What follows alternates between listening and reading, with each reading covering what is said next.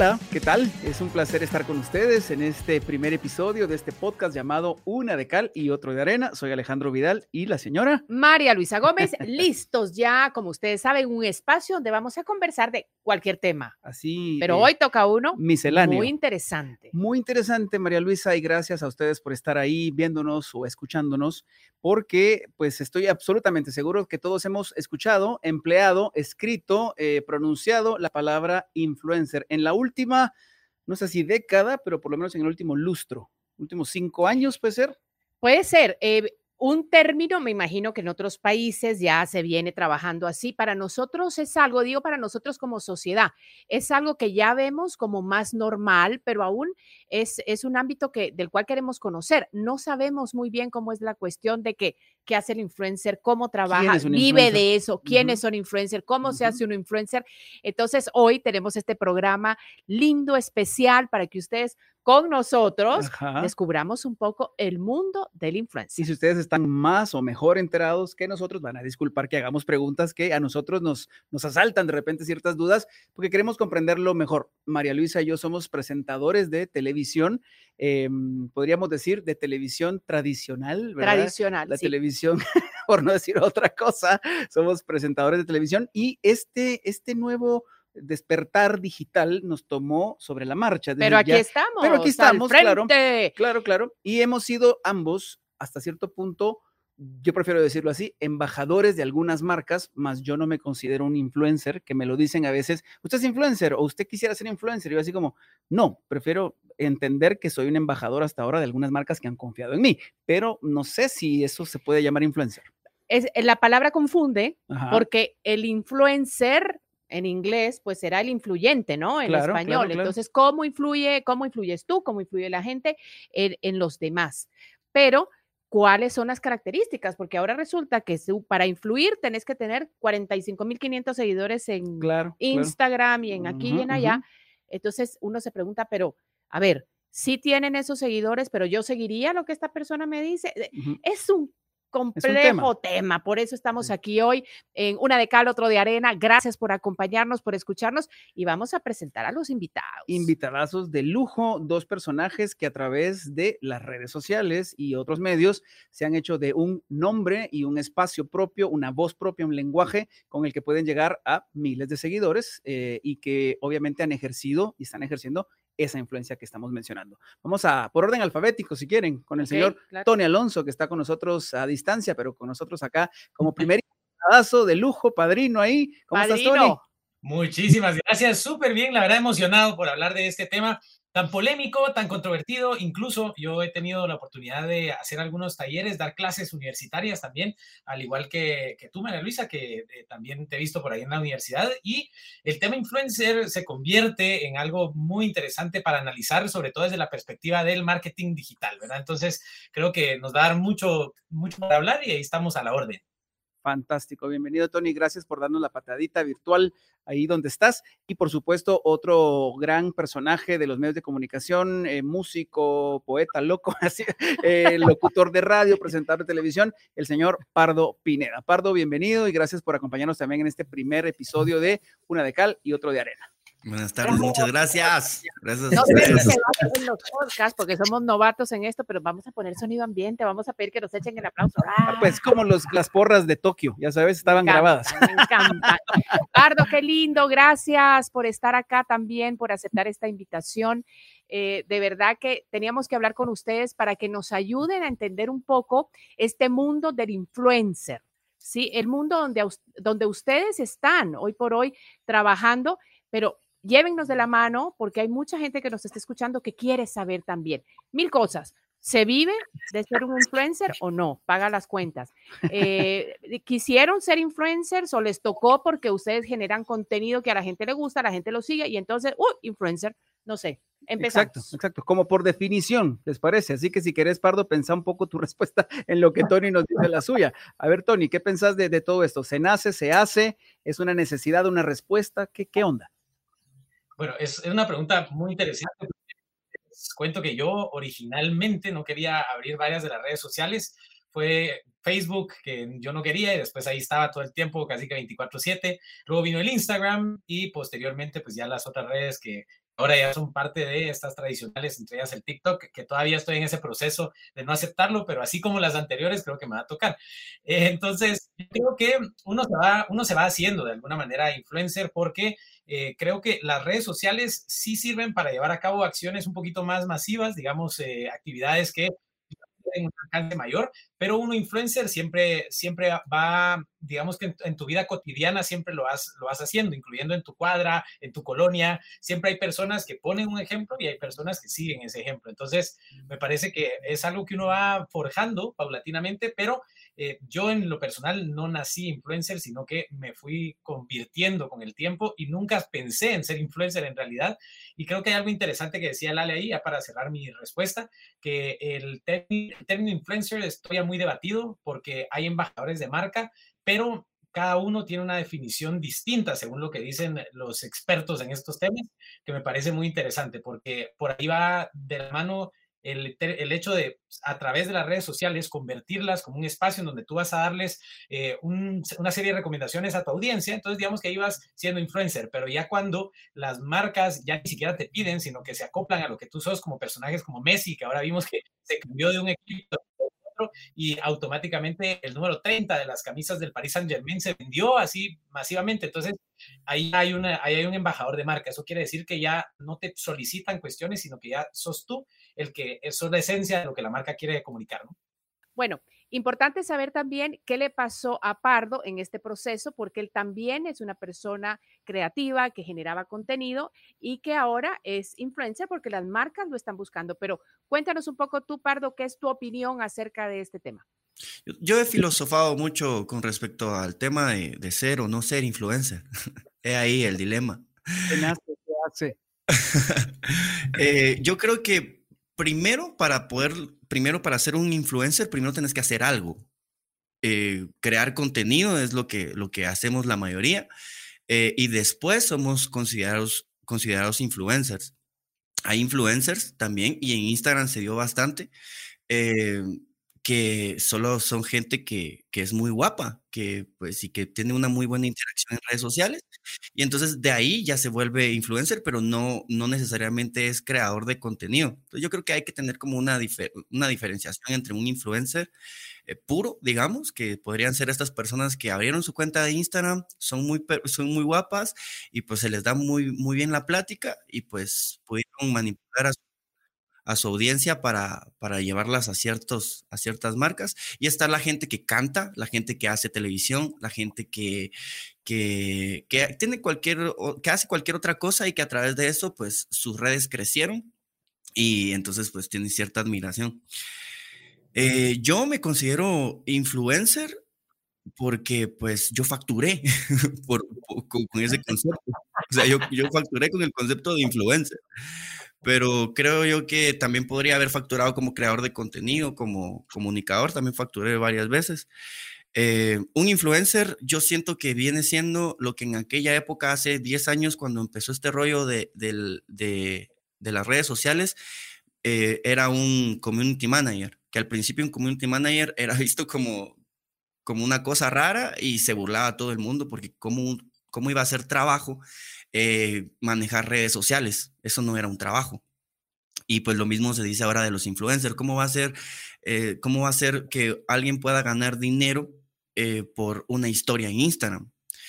Creo que los medios de comunicación han evolucionado y Tony tenía mucha razón cuando dijo que nosotros los influencers, entre comillas, o creadores de contenido, o artistas, o comunicadores, nos tenemos que ir brincando de una red social a otra. Ahora nos toca brincarnos. Igual que Tony, estoy yo en esa de TikTok. ¿Será tan necesaria? O sea, si tenemos Instagram, tenemos Twitter, tenemos Facebook, tenemos tantas redes sociales, en todas hacemos lo mismo. Entonces TikTok vendría siendo como una red social más que hay que trabajar, ¿va? Pero sin embargo, ahora los influencers están naciendo ahí. Es trabajo duro. Es muy duro. Una cosa, yo le voy a dejar la palabra a Alejandro porque yo sé que no, tiene muchas cosas que opinar, pero les tengo que decir esto. Es que yo cuando veo a los influencers y veo que publican todo el santo día, digo yo no puedo. Yo no podría. Es que qué desgaste o sea, es un chance aparte, o sea, y se mira muy, pero es un trabajo durísimo, o sea, yo me quito el sombrero a los creadores de contenido. Y luego abordemos el tema que tú habías dicho, la satanización de la palabra influencer, porque yo sí tengo un cuco con esa palabra, y es que en mi diccionario, influencer es la persona que influye porque es un ejemplo, porque es alguien que vale la pena seguir. Entonces, en los creadores de contenido sí creo yo, que me das una entrevista, que me das una canción, que me das un producto, o incluso un anuncio, pero bonito, bien hecho, creado con idea. Pero como bien decía Pardo, los que tienen 40, no sé cuántos cientos de miles de seguidores, porque salen, a lo mejor ni tan guapos, Pardo, porque hay unas mis amigas que ni son tan guapas, pero salen bien hermosamente filtradas, puede ser. Deja el filtro y sin otras cosas. Bueno, entonces, mostrarme un poquito más de piel. Ok, y con la cita bíblica, ¿no? Sí, la cita bíblica es lo mejor. Ajá, la cita bíblica y... Mi pelo, qué largo está. Hello.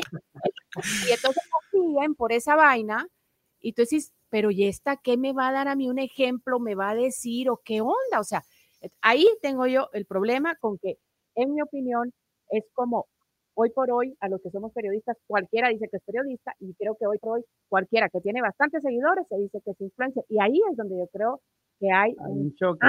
Hay un choque. Definitivamente, yo creo que los chicos están entendiendo perfectamente y cómo lo vemos desde este lado, en ese punto, pues, en ese punto de vista exactamente. Nosotros lo vemos igual, o sea, también estamos sumergidos en esa disyuntiva en donde, o sea, ¿qué es bueno, es malo? ¿Esto qué es? Porque también todavía estamos tratando de averiguar qué es esto. Exacto, si es un trabajo, es un hobby. Exacto. Creo que lo que decía María Luisa y lo que dijimos al principio de la satanización, sobre todo en una red social como Twitter, por ejemplo, que es tan cruda, es un poco más severa, un poquito más... no me gusta ese lugar. Es muy política. Estricta, muy política y es muy abusiva a veces, muy agresiva, ¿verdad? Todo lo lindo que puedes llegar a ver en Instagram o en TikTok, ahí ya se vuelve una cosa más oscura. Y cuando un influencer llega a caer en las redes de un tuitero, por Dios, o sea, lo despedazan. Y no sé si alguna experiencia podríamos narrar, chicos, de lo que ha pasado cuando, por ejemplo, en algún tema de coyuntura se pide la ayuda, se pide el pronunciamiento, se pide el apoyo y la gente viene y dice, bueno, ¿y por qué los influencers aquí no aparecen? Porque aquí no dicen nada. Y te ponen, ¿verdad? @ Alonso, para que comentes del chambre que a vos ni nada que ver. Como incendiario el comentario. ¿Qué pasa ahí? ¿Por qué la satanización está ahí o llega a ese lado?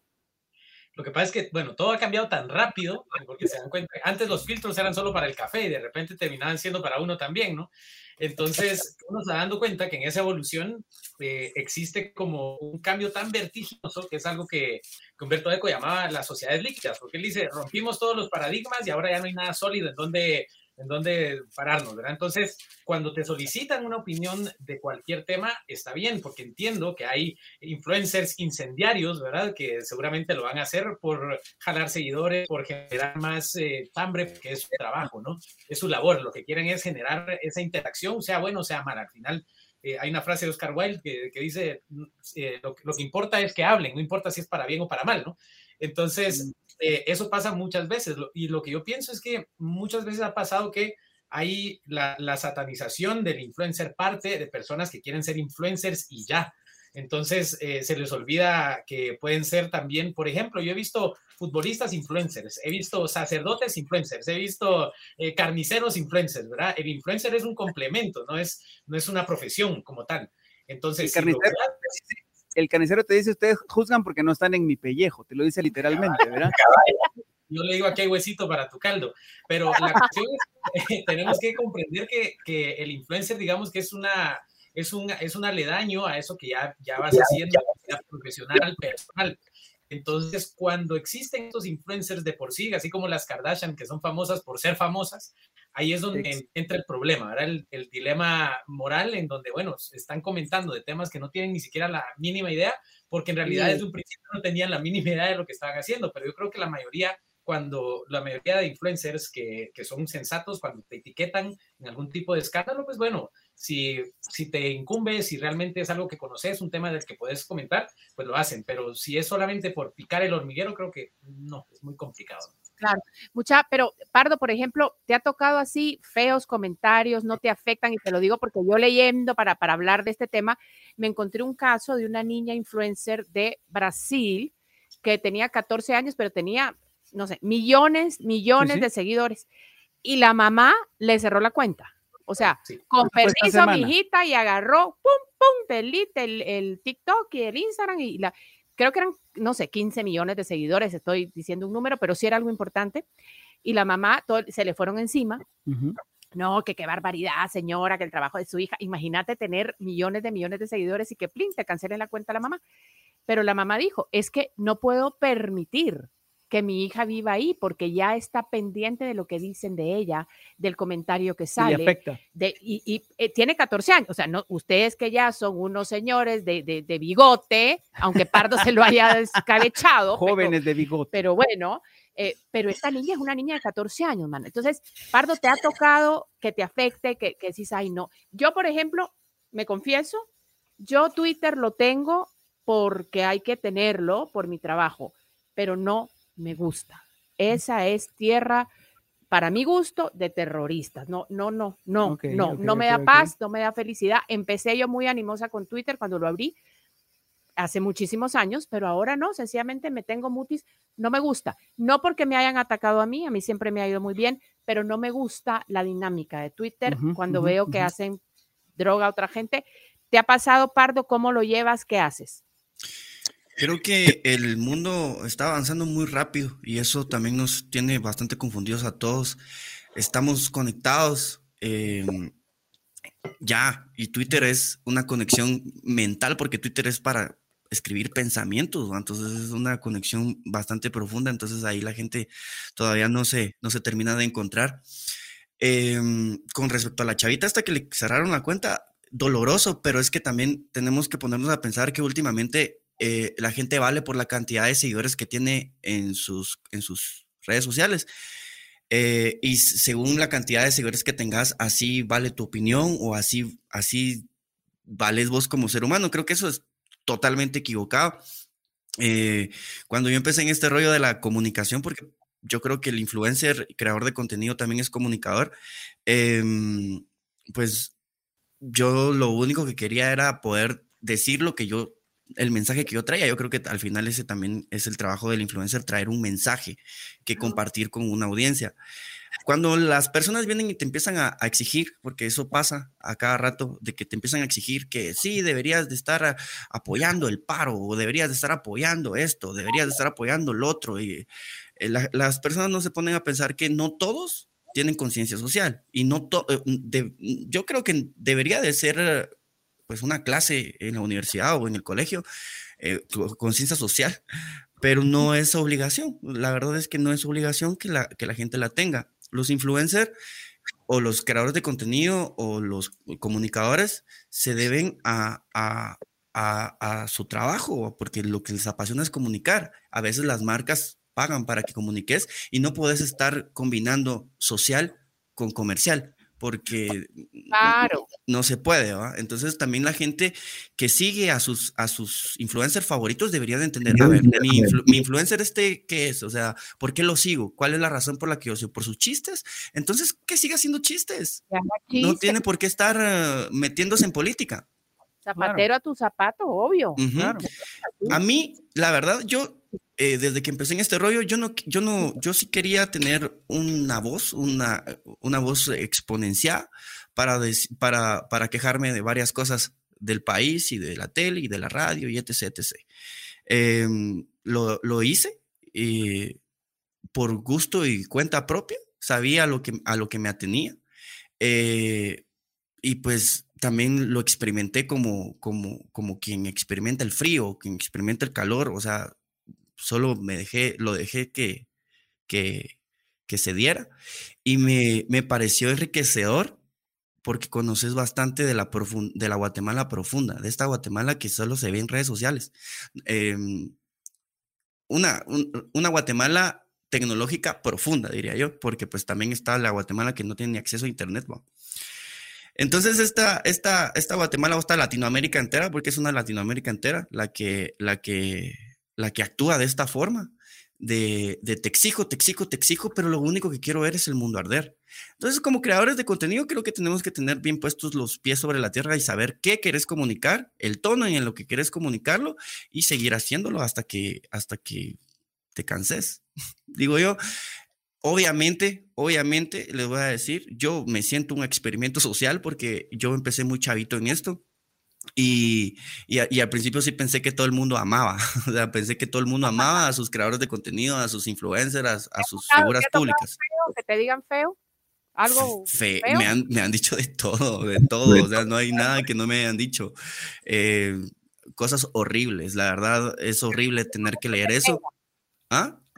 En algún momento te pega, te deprime, claro, ¿no? Y yo creo que a todo el mundo, lo que pasa es que tenemos como tenemos, todos los que trabajamos en este medio, todos tenemos aquello de no les hagas caso, ignoralos. Mejor que hablen de ti, porque si hablan de ti es que te envidian y vamos, bueno, es horrible. Lo dijo Wild, dice a mí que me importa. Es imposible que tu subconsciente no absorba estas palabras, porque conscientemente quizás las rechazas, pero las leíste igual. Y algo que a mí me ha marcado la vida entera fue una vez un comentario, imagínense, un comentario que yo recibí hace muchos años en algún video que por ahí que tiré, y me marca la vida hasta el día de hoy, que es, las palabras tienen poder. O sea, no subestimemos jamás el poder de la palabra, porque el poder de la palabra puede cambiar realidades.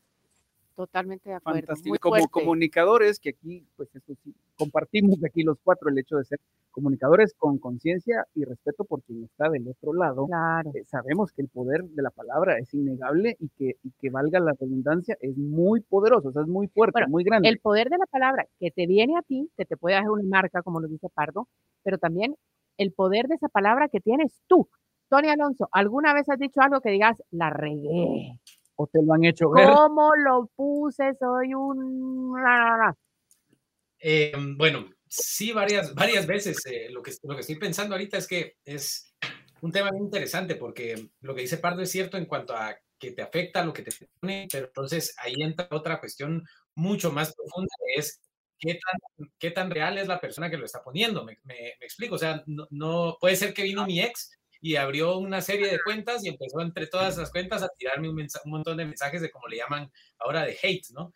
Entonces, también el problema es que ahora ya tenemos palabras que incluso podríamos ver como artificiales, porque son adrede puestas por personas que quieren causar un daño específico a través de cuentas ficticias. Entonces, ya ahí tenés una cuestión surrealista, que entonces ya no comprendes ni siquiera, como dice Pardo, qué es lo que sos, si sos un experimento social, si sos un influencer, si sos un periodista que se topó con redes sociales, o una persona que tenía acceso a internet, que de repente surgió como un hito en el internet mismo.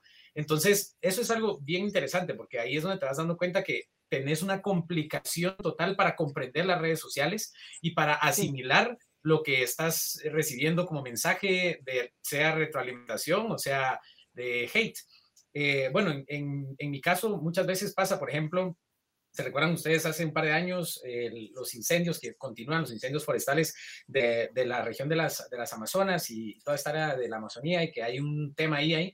Entonces yo empecé a publicar cuestiones, pero más allá de meterme a algún tipo de problema, me di cuenta que muchas veces, como todos tenemos acceso al internet y todos tenemos acceso a Instagram, un teléfono, internet y básicamente eso, y tu cuenta, te permiten hablar muchas cosas que a veces tienden a ser erróneas, desinformación, etc.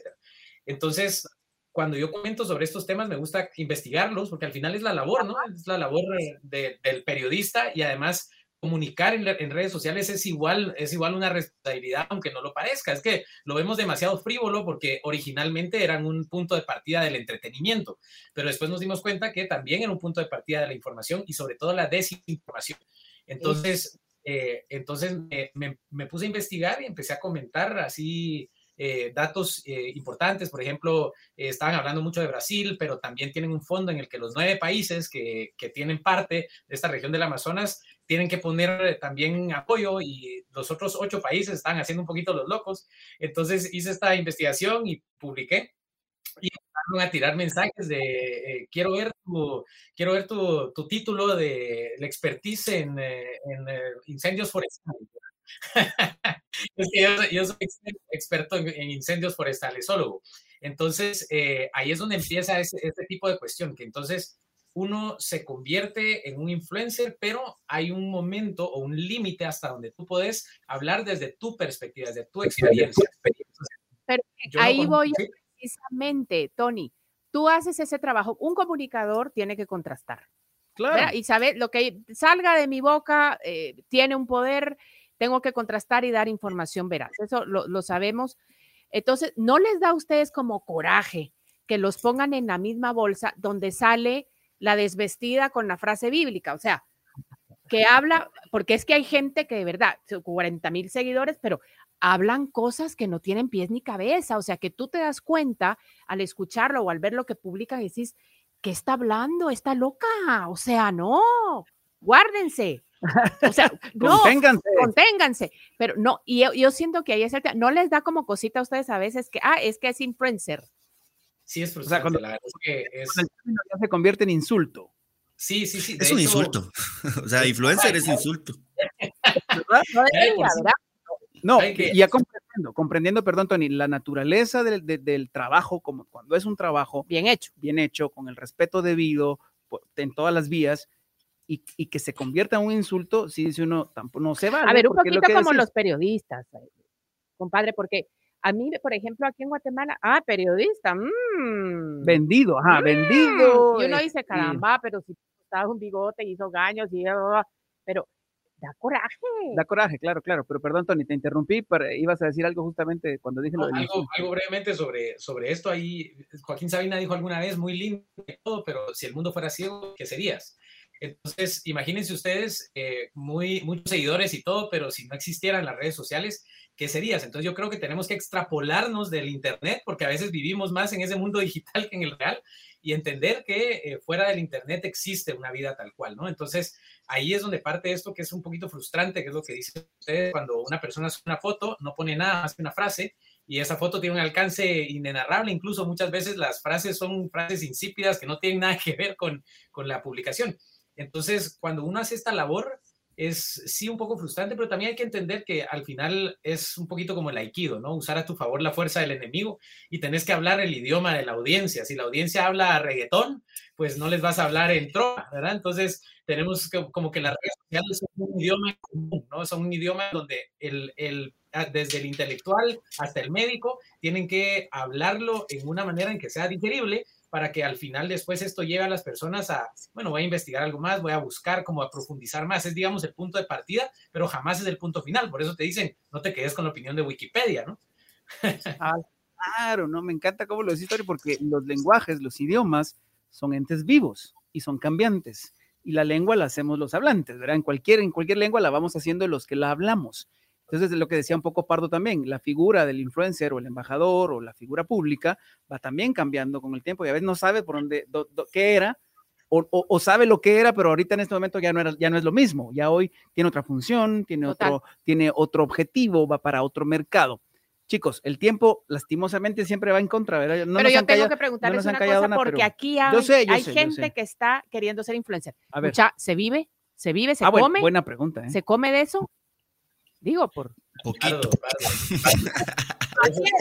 Miren, yo creo que dentro del medio de comunicación guatemalteco soy el único, o no sé si habrá otro más, que se esté dedicando enteramente a su arte, su comunicación y todo esto. La verdad es que se vive bien cuando tenés una marca que respalda tu comunicación. Se vive bastante bien si la sabes negociar, como todo, creo yo. Lo que decías de no nos enojamos si hay alguien por ahí con poca ropa teniendo muchos más seguidores que uno. Yo creo que como creador de contenido, influencer o comunicador, lo que sea, yo tengo claro que lo que va a pegar hoy o mañana no voy a ser yo, no va a ser mi nombre, va a ser mi idea, va a ser algo que yo tenga que comunicar. Entonces, a veces una idea mía, que tengo muchos menos seguidores que cualquier otra mujer, digamos, porque pues con las mujeres es muy común aquí en Guatemala y en Latinoamérica, con menos ropa, pero esa idea tiene mucha más repercusión en muchas personas que pues una foto que al final no está enviando ningún mensaje más que mírenme, admírenme cómo soy de hermosa, que tampoco está mal.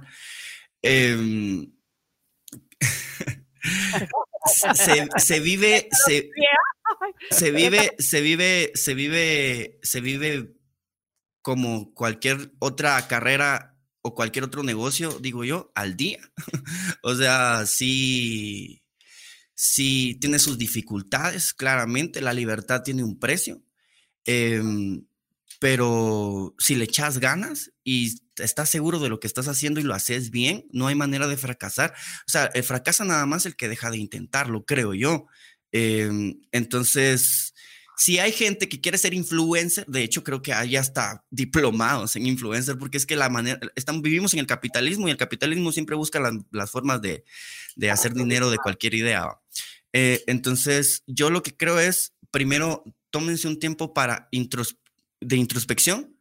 ¿Qué tengo yo para darle al mundo? Porque es otra de las cosas que yo quisiera preguntarles a ustedes, porque también no me queda muy clara. La comunicación que hacemos aquí en el país es en función de la masa. O sea, la masa nos dice a nosotros cómo comunicar, o nosotros comunicamos para las masas, que aquí yo todavía no estoy entendiendo muy bien cómo está el asunto. ¿La gente nos dicta a nosotros cómo hacer nuestro trabajo, o nosotros hacemos nuestro trabajo y acostumbramos a las personas? En mi opinión, te voy a decir una cosa. Antes era más fácil decir que en el tipo de comunicación que se hacía, los medios tradicionales, que eran los que existían, eran los que daban la pauta, pero yo creo, hoy por hoy, es mi pensamiento, que la gente nos está diciendo qué hacer. Entonces, por ejemplo, yo soy el ejemplo, porque soy una ignorante digital, pero ahí le estoy luchando y echándole todas las ganas. Generacionalmente no es mi campo, pero ahí le entro, porque a mí qué me importa. Y ahora me ves qué contenido subo. Ayer me hice experta en hacer reels. O sea, hello, hoy, ¿verdad? Ustedes dirán, ay, esto. Pero para mí ese es un gran avance. Y pero lo quiero hacer, pero no quiero dejar de ser honesta. No voy a publicar cosas que con tal de que me siga más gente. Entonces es complicado para mí, pero tengo que entrarle a esa onda. Pero el medio, o sea, las redes, la gente me está diciendo, lo tienes que hacer con este lenguaje, que era lo que comentaban ustedes. Porque de acuerdo. Yo creo que como comunicadores nos tenemos que hacer esa pregunta, porque como comunicadores también, y los que quieran ser influencers, los que quieran crear contenido, tienen que tener carácter para que nadie les diga qué comunicar. Claro. Y porque un trabajo, yo por lo menos, en donde la comunicación es hermosa porque pues no sé, tiene magia, pero si no puedes decir lo que pensás, la magia se esfuma. Claro. ¿Qué piensas, Tony? Ese es el fondo, ¿no? Hay un experimento que es un experimento psicológico, que es un maestro en Estados Unidos, una universidad, llega un alumno tarde, pero antes que el alumno llegue, les dice a todos los otros alumnos, les dice, cuando la persona que ven que es tarde entre, yo les voy a preguntar de qué color es este sobre, y es un sobre azul, ¿verdad? Y todos me van a responder que el sobre es rojo, ¿verdad? Perfecto, entonces entra la persona, entonces el maestro empieza a preguntarle a todos, ¿de qué color es el sobre? ¿De qué color es el sobre? Rojo. Y le pregunta a la persona que llegó, y esta persona dice, el sobre es rojo. Entonces, él le dice, ¿y por qué me dijiste que el sobre es rojo si claramente es azul? Entonces, se queda muy apenado, pero entonces el catedrático le responde, lo que sucede es que estamos sometidos constantemente a una presión colectiva. Y esto me lleva a la respuesta de lo que estamos platicando ahorita, que en la opinión que yo tengo es, el punto es que las redes sociales, el mensaje no tiene que ser cierto, sino que tiene que ser masivo. Entonces, mientras más veces repitamos el mensaje, aunque sea mentira, esa es una verdad que ya quedó instaurada, por lo menos en el limbo, entre que decidimos si era verdad o no era verdad. Caso que le sucedió a Trump el año pasado, reactivó su campaña electoral, todos los fanáticos de BTS habían comprado o habían dicho que iban a llegar a la actividad, una actividad que se esperaba 1 millón de personas, llegaron como 15,000 porque las otras eran que le habían hecho un hoax, habían pedido las entradas, pero no iban a llegar porque se habían puesto de acuerdo en esa comunicación masiva, ¿verdad? Entonces, yo creo que al final el influencer tiene que ser el que dictamina qué es lo que quiere hablar, porque si no ya no es el influencer, sino la audiencia es la influencer sobre uno, ¿no? Entonces ahí es donde está esa reciprocidad medio extraña en la que estamos limitándonos, o delimitándonos, mejor dicho, por lo que dicen los demás y no lo que decimos nosotros. Entonces dice Pardo algo genial: hay que ser muy, muy seguro de uno mismo y consciente para avanzar siempre, aunque sea un camino que nadie está tomando, ¿verdad? Exacto, tener tu propia voz, hablarlo en el lenguaje que todos nos pueden entender, ¿no? Eso es lo que te dicta la audiencia, pero ustedes, nos da mucho gusto que tengan su propia voz. Esa es la gente que queremos influenciando a Guatemala, jóvenes que tienen contenido, que están dando más allá.